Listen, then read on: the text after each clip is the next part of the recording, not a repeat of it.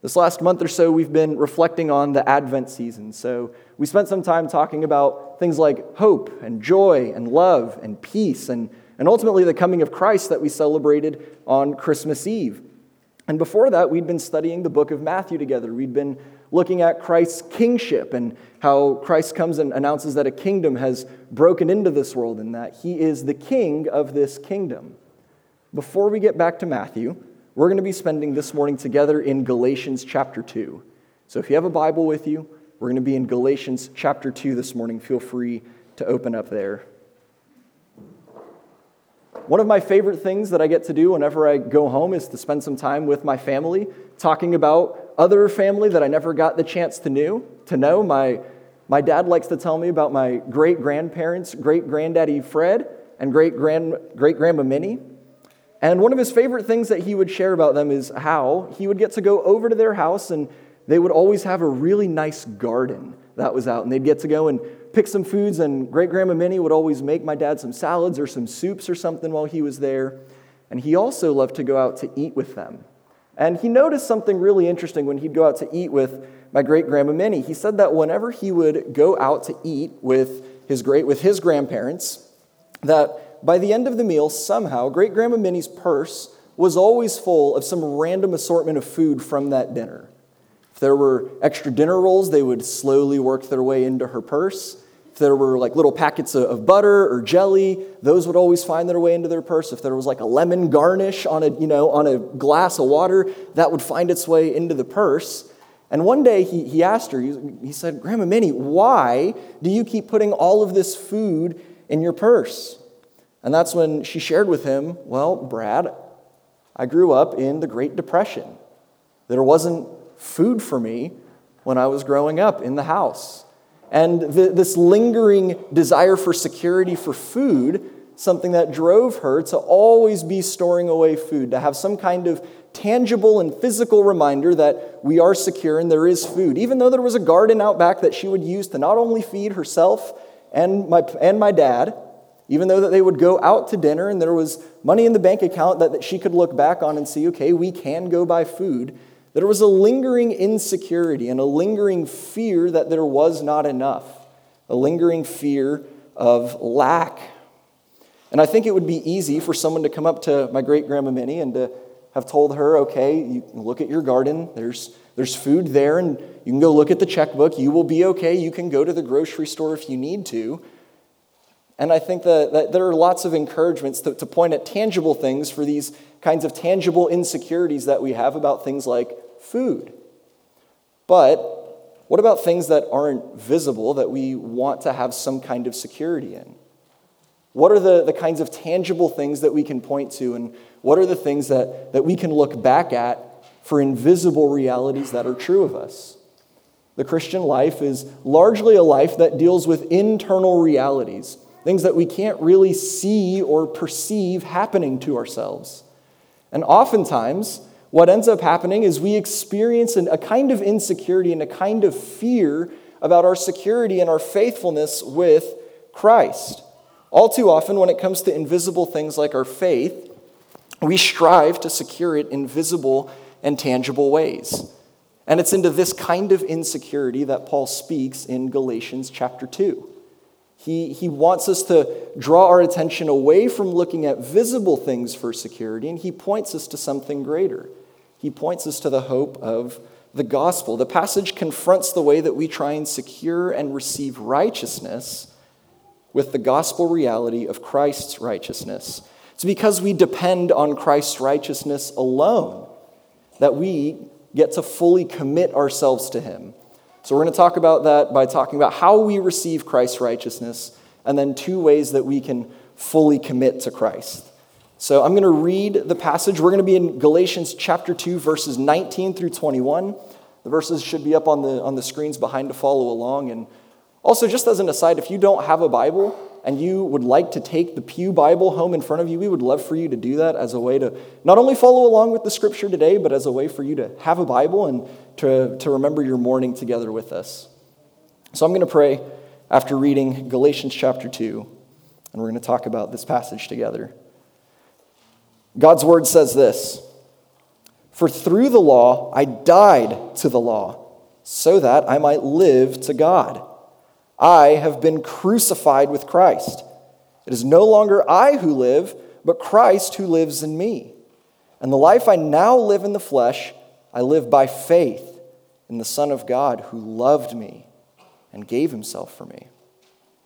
I do not nullify the grace of God, for if righteousness were through the law, then Christ died for no purpose. Let's pray together. Our Father, we come to you today and we're grateful that we get to hear from you in your word, that you're a living and a speaking God. We have a strong confession that this word that we've read truly is your word, that it's living and it's active and that it can change us. So, Father, we pray that you would make our belief as strong as our confession. God, that we would believe that you are speaking to us now, that you're changing us now. Lord, we want to be alive to your word. So we pray, Spirit of God, that you would do that in us, that you would make us alive to your word, that you would give us light to understand, that you would give us minds and hearts that are open to receive from you what you would have for us. Would the words of our mouths and the meditations of our heart be pleasing in your sight? We ask all these things in Christ's name. Amen.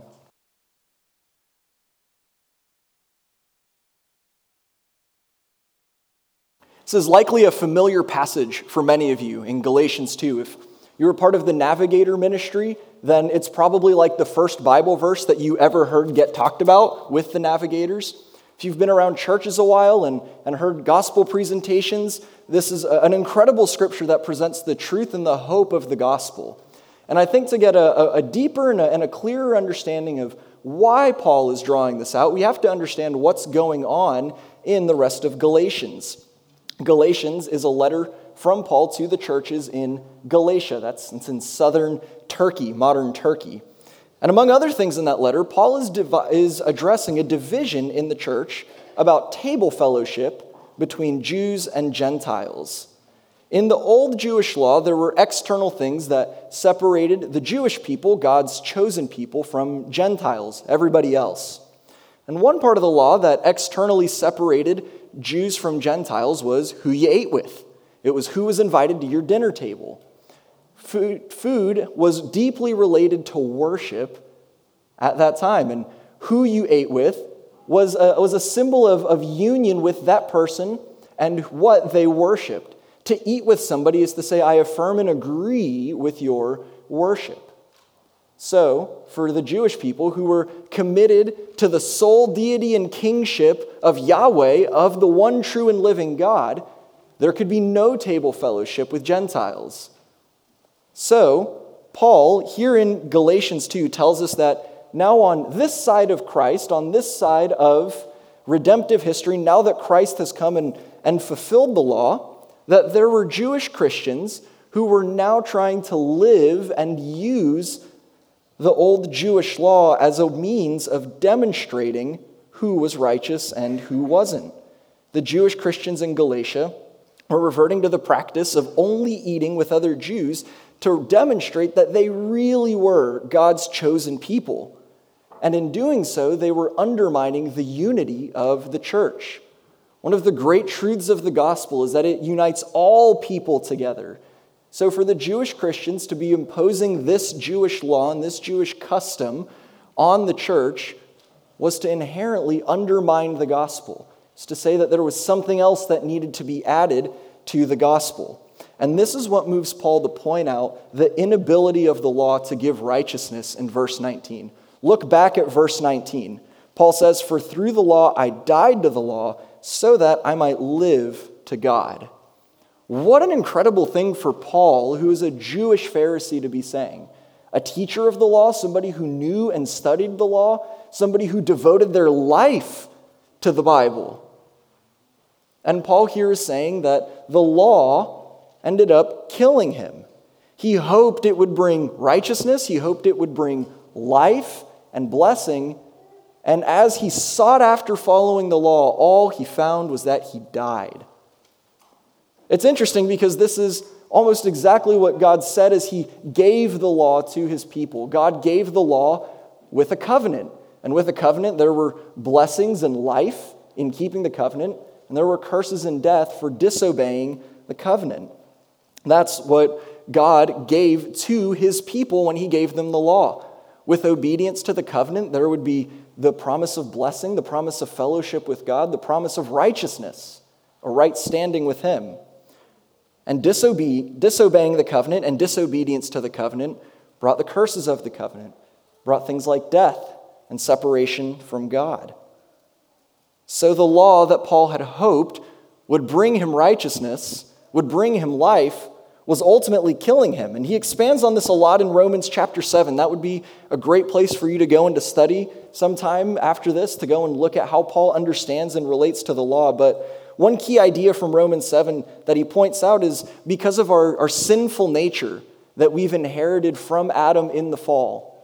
Because Adam, who was our federal head, Adam and Eve, our first parents, sinned and rebelled against God, they broke his covenant with them, that all of humanity inherits a fallen, sinful nature. It doesn't mean that we're as bad as we could be. It doesn't mean that all we do is sin all the time and that we're as bad and as awful and as messed up as we could be, but it does mean that there is a bent in us that is turned against God, and that one way or another, that bent against God always works itself out in disobedience to the covenant. That's what Paul's getting at in Romans 7, and it's one of the purposes of the law is that it points out our inability to keep it. You notice how Paul says that he died through the law in verse 19. The law was death to him, because if he tried to go through the law to find life, he found that he couldn't keep it. He found that he would die. Looking for righteousness in the law itself was the wrong place to look. And all too often, we search for righteousness in the wrong places as well. We want to secure righteousness through tangible means that we can control, that we have our own measuring stick that we can look at and say, yes, I am righteous. Yes, I am pursuing righteousness. I think one way that we can do this and that it slips into our life is through people-pleasing. In our quest to try and confirm that we're righteous, both to ourselves and to other people, we end up fearing other people and being consumed by their opinions and thoughts about us, and we give ourselves to this endless task of trying to please other people to try and prove something about ourselves. It's a perversion of good service. It's a perversion of the humble service that we ought to give to one another, where rather than trying to truly give to people out of what we have, we're trying to earn and take and get something from them. We want to get our own righteousness from them. We want to get them to confirm that we are who we want to be and that we think we are. We end up turning other people and their opinions into idols that dominate our identity. And when we wind up pursuing righteousness in this way, we die. We cannot find righteousness in other people's opinions of us or in trying to get other people to confirm that we're righteous. It's a wrong pursuit coming from a wrong place. We can never please everybody. There's always more people to please. It's a pursuit into death to try and find life through people-pleasing. But you may have noticed Galatians 2 isn't addressed primarily to people-pleasers. It's addressed to the Jewish Christians in the churches in Galatia. It's addressed to the good church people. It's addressed to the people that would show up week in and week out, to the people that were very adamant and studious about studying the Bible, and to the people who were concerned with the strictest measures of holiness in the Bible.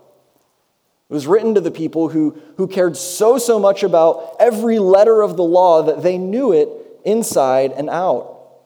The people who were trying to parse out who's righteous and who's not according to their strictest standards. And if you read earlier in Galatians 2, Paul points out that the Jewish Christians in Galatia, by doubling down on this kind of righteousness, were not only killing themselves, but they were killing the other Gentile Christians that were with them. They were placing a crushing burden on them that nobody could fulfill. In talking to Peter, Paul says, we were both Jewish, and we both remembered that we couldn't fulfill this law. And now, by trying to live it out, you're putting it on these Gentile Christians, and they can't live it out either.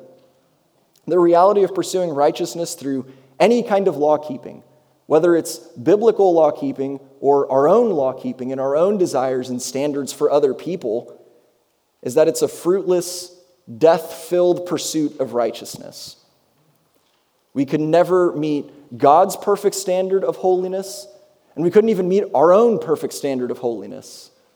There's one theologian named Francis Schaeffer who famously invited everyone to think about and imagine that there was an invisible tape recorder hanging around your neck, and that throughout your whole life, this invisible tape recorder would only click on and off whenever you said people just ought to do this, or you know what you should do, you should really do that kind of statements. And he said that at the end of your life, that if you could play that invisible tape recorder, could you meet your own standards? Could you meet the standards that you're placing on other people, all of the, you oughtas and you shoulds? I don't think we have to think very hard to realize that we can't. We couldn't and could never meet our own standards, much less God's standards. Any pursuit of righteousness that comes from within ourselves, that comes from something that we try and work up and get from other people or impose on other people, is a pursuit of righteousness that ultimately leaves us in spiritual death. We can't do it. We will fall short. But Paul says that it was actually in dying to the law that he was able to find the very thing that the law promised, life with God. Look back at verse 20 and the end of verse 19. Notice how he says that he died to the law, through the law, in order that he might live to God. It's actually in dying not only through the law, but to the law, that he finds the exact thing that he was hoping for. The law is a great thing, not because through it we understand our sinfulness, and it actually points us to Jesus. One of the great goodnesses and kindnesses of God in giving the law is that it reveals our need for righteousness. It reveals our need and it reveals our lack of righteousness. And what it should drive us to is not to despair and to be crushed by it or to go and crush other people with it, but it points us to Jesus. Paul says that dying to the law, through the law, has actually given him life with God in the most intimate way possible through union with Jesus. And it's a total union with Jesus. Paul paints an incredible picture of why and how this union with God, this union with the Son of God, matters and plays out in his life. How could it be that the law points to Christ? Well, it's because Jesus is the perfectly obedient one. I think we often make the mistake of imagining Jesus' life like a highlight reel. We just want to watch and think about all of the best parts. We just actually celebrated one of them, Christ's birth. Then we tend to skip over a lot of his life, and we get to, there's the miracle working ministry and the teaching and all of the owning the Pharisees in the temple, and there's the healings and the casting out demons, and then there's the death and resurrection and the ascension, and that's the sum of Jesus' life. And it's not wrong to highlight those things. It's not wrong to emphasize those things. But if those are the only things about Jesus' life that we think about, I think we miss one of the beautiful pictures of what Jesus offers to us through his death, and that's access to his life. All of Jesus' life was perfectly sinless. This is what some theologians call Jesus' active obedience, that he actively obeyed the law. Jesus was a man like us. Jesus was a human being. He had a human nature. And he was like us in every respect. He was tempted as we were, yet he was without sin. Jesus' whole life was perfect. Have you ever imagined what Jesus' life was like before all of the teaching and the preaching and the miracle working? I mean, he was a normal man for most of his life. He probably worked his father's trade. He was a carpenter. And he faithfully, day in and day out, went and did carpentry. And he perfectly did his work. Not just in the quality of his work, but perfectly talking with customers, perfectly talking with other vendors, perfectly talking to the people who he was helping and building things for. You ever think that Jesus was a friend to people? He was clearly friends with Lazarus as he mourned over Lazarus' death, and Jesus spent all of those years as a perfect friend, perfectly encouraging, perfectly kind, perfectly generous. Maybe Jesus was an uncle. He had siblings, and maybe they had kids. And Jesus was the perfect uncle. Not like the weird uncle that sometimes shows up to holiday gatherings, but he was the perfect uncle. Every teachable moment, every kind hug, every warm gesture. Think about all of the things that Jesus had done throughout his life, that you and I also get to do, the roles that you and I often fail in. How often do we sin at work? How often are we poor to our family and to our friends? How often are we bad in the ways that we talk about and with other people? And Jesus did this perfectly. One of the great gifts of Jesus' life is not just the highlight reel things that we get to look at, but ultimately that he lived all of it perfectly on our account. And that's why Paul's identification and union with Jesus is so important. Through our faith and union with Jesus, there's an exchange that occurs. Jesus takes the punishment for our disobedience that we incur through our failure to keep the covenant, and he gives us his perfect righteousness. He says it this way in 2 Corinthians chapter 5, verse 21. He says, "For our sake, he, God, made him, Jesus, to be sin who knew no sin, so that in him we might become the righteousness of God." Being united to Christ's death and his resurrection through faith is the means by which we receive Christ's perfect record of righteousness. Paradoxically, it's the death in the law that kills Paul, that helps him realize he needs to find life only in the perfectly righteous one, only in Christ. And this life is lived through faith.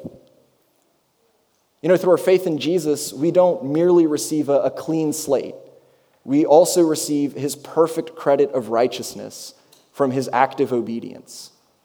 It means that for every sin, for every failure, for every moment of shame and frustration, there's a credit of righteousness and holiness and forgiveness and glory that we have access to in Christ.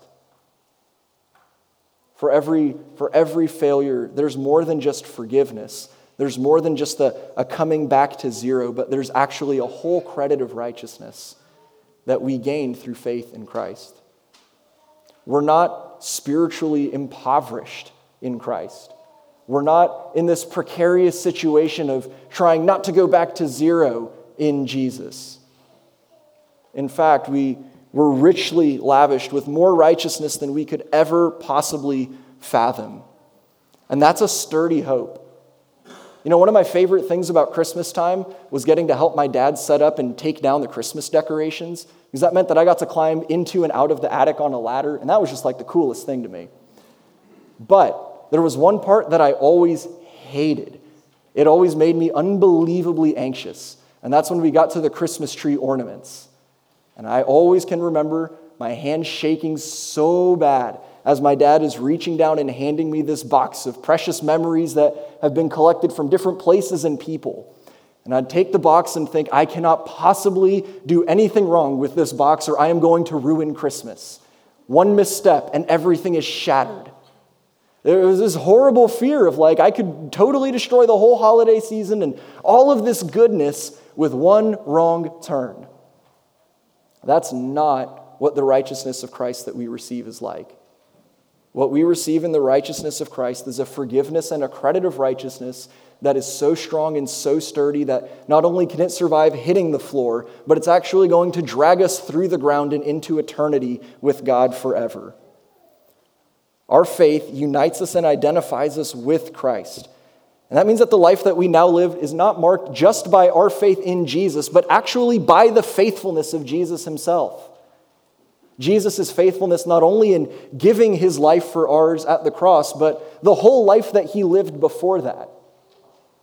The great hope of the gospel is that not only do we have access to a forgiveness and a clean slate, but there is a real, tangible righteousness that can be found And it's not found in any one thing that we work up or do in ourselves, but it's found in depending on and believing in and trusting in the righteousness of Jesus.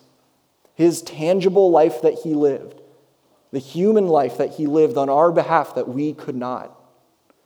That's our sturdy hope. That's our steady anchor and security in righteousness. I hope that this gives you a bigger view of the gospel. That you don't just have a tenuous forgiveness. You're not just on kind of this we've kind of reconciled term with God, but there is actually a whole credit of righteousness, and there is a real friendship that we have with God, a real relationship that we have with God through Christ. And the beautiful part of it is that we have it because God loved us and gave himself for us. Look back at verse 20. These are some of the most intensely personal words that Paul can speak about the gospel. It is no longer I who live, but Christ who lives in me. In the life I now live in the flesh, I live by faith in the Son of God. And what did the Son of God do? He loved me, and he gave himself for me. He loved me. He gave his whole life for me. His whole life, not just his death, but all of the years of being a perfect carpenter and a perfect friend and a perfect uncle, all of that he gave to me for every failure that I have in those areas. He gave himself for me completely and fully. In all of the ways that I fail, Christ offers himself and his perfection to us because he loves us. The Son of God, who created the whole universe, the one who's holding all of your atoms together and the atoms in this room together by the word of his power. This is the God who loved you, and he gave himself for you. It's the biggest gospel that we could ever possibly hope for. It's bigger and better than we could hope for. It's a gospel that not only forgives our failures, but gives us something we could never, ever, ever have on our own. A real righteousness. And you notice that it's a past tense gave, right? The Son of God who loved me and gave himself for me. It's not a conditional giving. Paul says it like this in Romans chapter 5. He says that, but God shows his love for us in that while we were still sinners, Christ died for us. The completed work of Jesus invites us to live a life free of the crushing weight of earning righteousness. Friends, there's a freedom for us in Christ. We don't have to be crushed by not only the weight of earning righteousness, but the weight of trying to secure and prove our righteousness. Because that's been sealed for us in Christ. The gospel even reorients us now to the law. This thing that used to kill us is now actually not something we do away with, but it's actually something that we can aim to live according to because of the righteousness of Jesus. Our relationship with the law in Christ is no longer this thing that I'm trying to strive for and reach for and earn, but something that's already been accomplished on my behalf so I can live it out because it's true of me that I have the righteousness of one who has lived it out. And what that means is that when we fail and when we continue to sin and when we fall, we don't need to be crushed by the weight of the curse of sin again. Instead, we look to the one who gave himself to be crushed for us. When you sin, you don't need to be crushed by the weight of it, but instead you can look to and hope in Jesus, the Son of God and his sturdy hope and righteousness, the one who loved you and who gave himself for you. As Christians, we can functionally live in ways that reject that this is true. Verse 21, it's almost a little bit sobering the way that he starts out. Paul says, I do not nullify the grace of God. There are other translations that say, I do not frustrate the righteousness of God. This idea of impeding or getting in the way of the grace of God. And he says that the way that we do this is to live as though righteousness could be found in any place other than Christ. Here he's particularly addressing the law to the Jewish Christians. He's reminding them, if you go and your response to receiving the grace of God is to live like you don't have it and to live like you're still trying to earn it, then you've said that the death of Christ wasn't necessary. You've said that at best you just needed a little bit of help along the way. The reality of the right way to receive Christ's forgiveness is to fully commit ourselves to him. And there are two broad ways that we can do this. We can commit to him as our head, and we can commit to him and his body. One of the ways our union with Christ should be lived out is by giving ourselves over to his leadership. We give ourselves to Jesus as our head, meaning we submit to follow his way of life. Do you notice there's something a bit strange that Paul talks about in the passage? There's lots of death and life, and he says that somehow he's been crucified and he's died, but now he continues to live. And what Paul's trying to draw out is that he's still really alive. There is still a flesh and blood Paul who is writing Galatians, but that his identity is now firmly aligned with Jesus, so that his bodily life is now the theater for God to live out his righteousness through. His body is now the place where Jesus' righteousness is demonstrated through the world. It's a whole new life that's entirely defined by faith in Christ's faithful work. Romans 6:4-5 says it like this: "We were buried, therefore, with him by baptism into death, in order that, just as Christ was raised from the dead by the glory of the Father, we too might walk in newness of life. For if we've been united with him in a death like his, we shall certainly be united with him in a resurrection like his." This newness of resurrection life is defined by the faithfulness of Jesus. We don't live in the way that we used to live, trying to earn and secure and receive righteousness. But instead, we receive the righteousness of Christ by committing to follow him. Now, wait a minute. That sounds a little bit like the thing we were just talking about, like trying to follow and obey the letter of the law. But it's actually Jesus who is living out this righteousness in us by the Holy Spirit. Paul's going to ask the Galatians in just a few short verses that what was begun by the flesh, are you going to try and finish it by, or what was begun by the Spirit, are you going to try and finish it by the flesh? Are you, who was saved by the power and the righteousness of God, going to continue to try and live as if you can try and earn it? And the obvious question is no, and we're driven to depend on the Holy Spirit. The indwelling Holy Spirit is the one who takes Christ's work and applies it to our life. He takes Christ's work and he makes it true of us. It's part of God's triune salvation, that the indwelling Spirit is the one who places us in the Son, who brings us to the Father. God has fully opened up his life to us, and now he brings us back in through the Spirit's work of putting us in the Son to bring us to the Father. It's God's complete work of salvation. It is God's work from top to bottom. It's the indwelling Spirit taking what is Christ's and making it true of us. And this doesn't happen in these big leaps and bounds. It doesn't happen in these big landmark moments of just, I'm going to stop sinning now and forever. But Paul describes that it happens degree by degree, day by day, moment by moment, decision by decision. We know that one day we're going to look exactly like Jesus, and we can be confident that God is working this out in all of the little moments of our life. We can be confident and trust that the righteousness of Jesus will have its true and full effect, not as we try and forcefully bring it out of ourselves, not as we try and white-knuckle obedience our way through, but as we allow the Spirit of God to really be the one who changes us, who lives out Christ's life in our life. That's one of the ways that we can be committed to full union with Jesus. We'll touch very briefly on the last way that we can be committed to Jesus fully, and that's by being committed to his body. As much as Jesus is the head of the body, the rest of the body is also his. The church is called the body of Christ. And when we depend on Christ alone for righteousness, we commit ourselves fully to the body of believers. To be dependent on Jesus' righteousness alone is to create an otherworldly kind of unity within the church. That's because the chief thing and the most true thing that defines each one of us is the righteousness of Christ.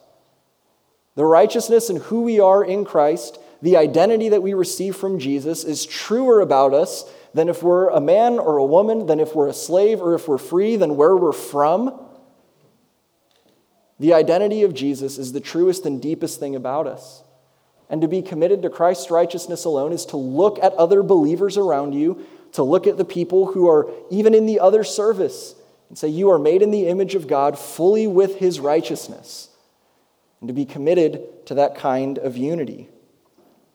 And one of the best places that we can experience this is here at the Lord's table. We're going to take communion in a moment. And when we eat the small meal together, it's because we're all feasting on the same righteousness. We're feasting on the same Christ, the same Jesus who loved us and gave himself for us. It's a reminder of the wedding feast that's coming when we all get to share together in heaven in full union and fellowship with Christ. You know, I hope that one day that's where I get to meet my great-grandma Minnie is at that wedding feast and at that table fellowship. One, because there is certainly enough food for everyone, that there is no putting food in the purse. But more than that, because there is a true righteousness for all of us. A righteousness that's sufficient for all of us. A righteousness that binds us all together as we are bound up to Christ, who is our head. This is the gift of the gospel that we experience as we depend on Christ's righteousness alone, without trying to earn it or secure it in any other way. Let's pray together.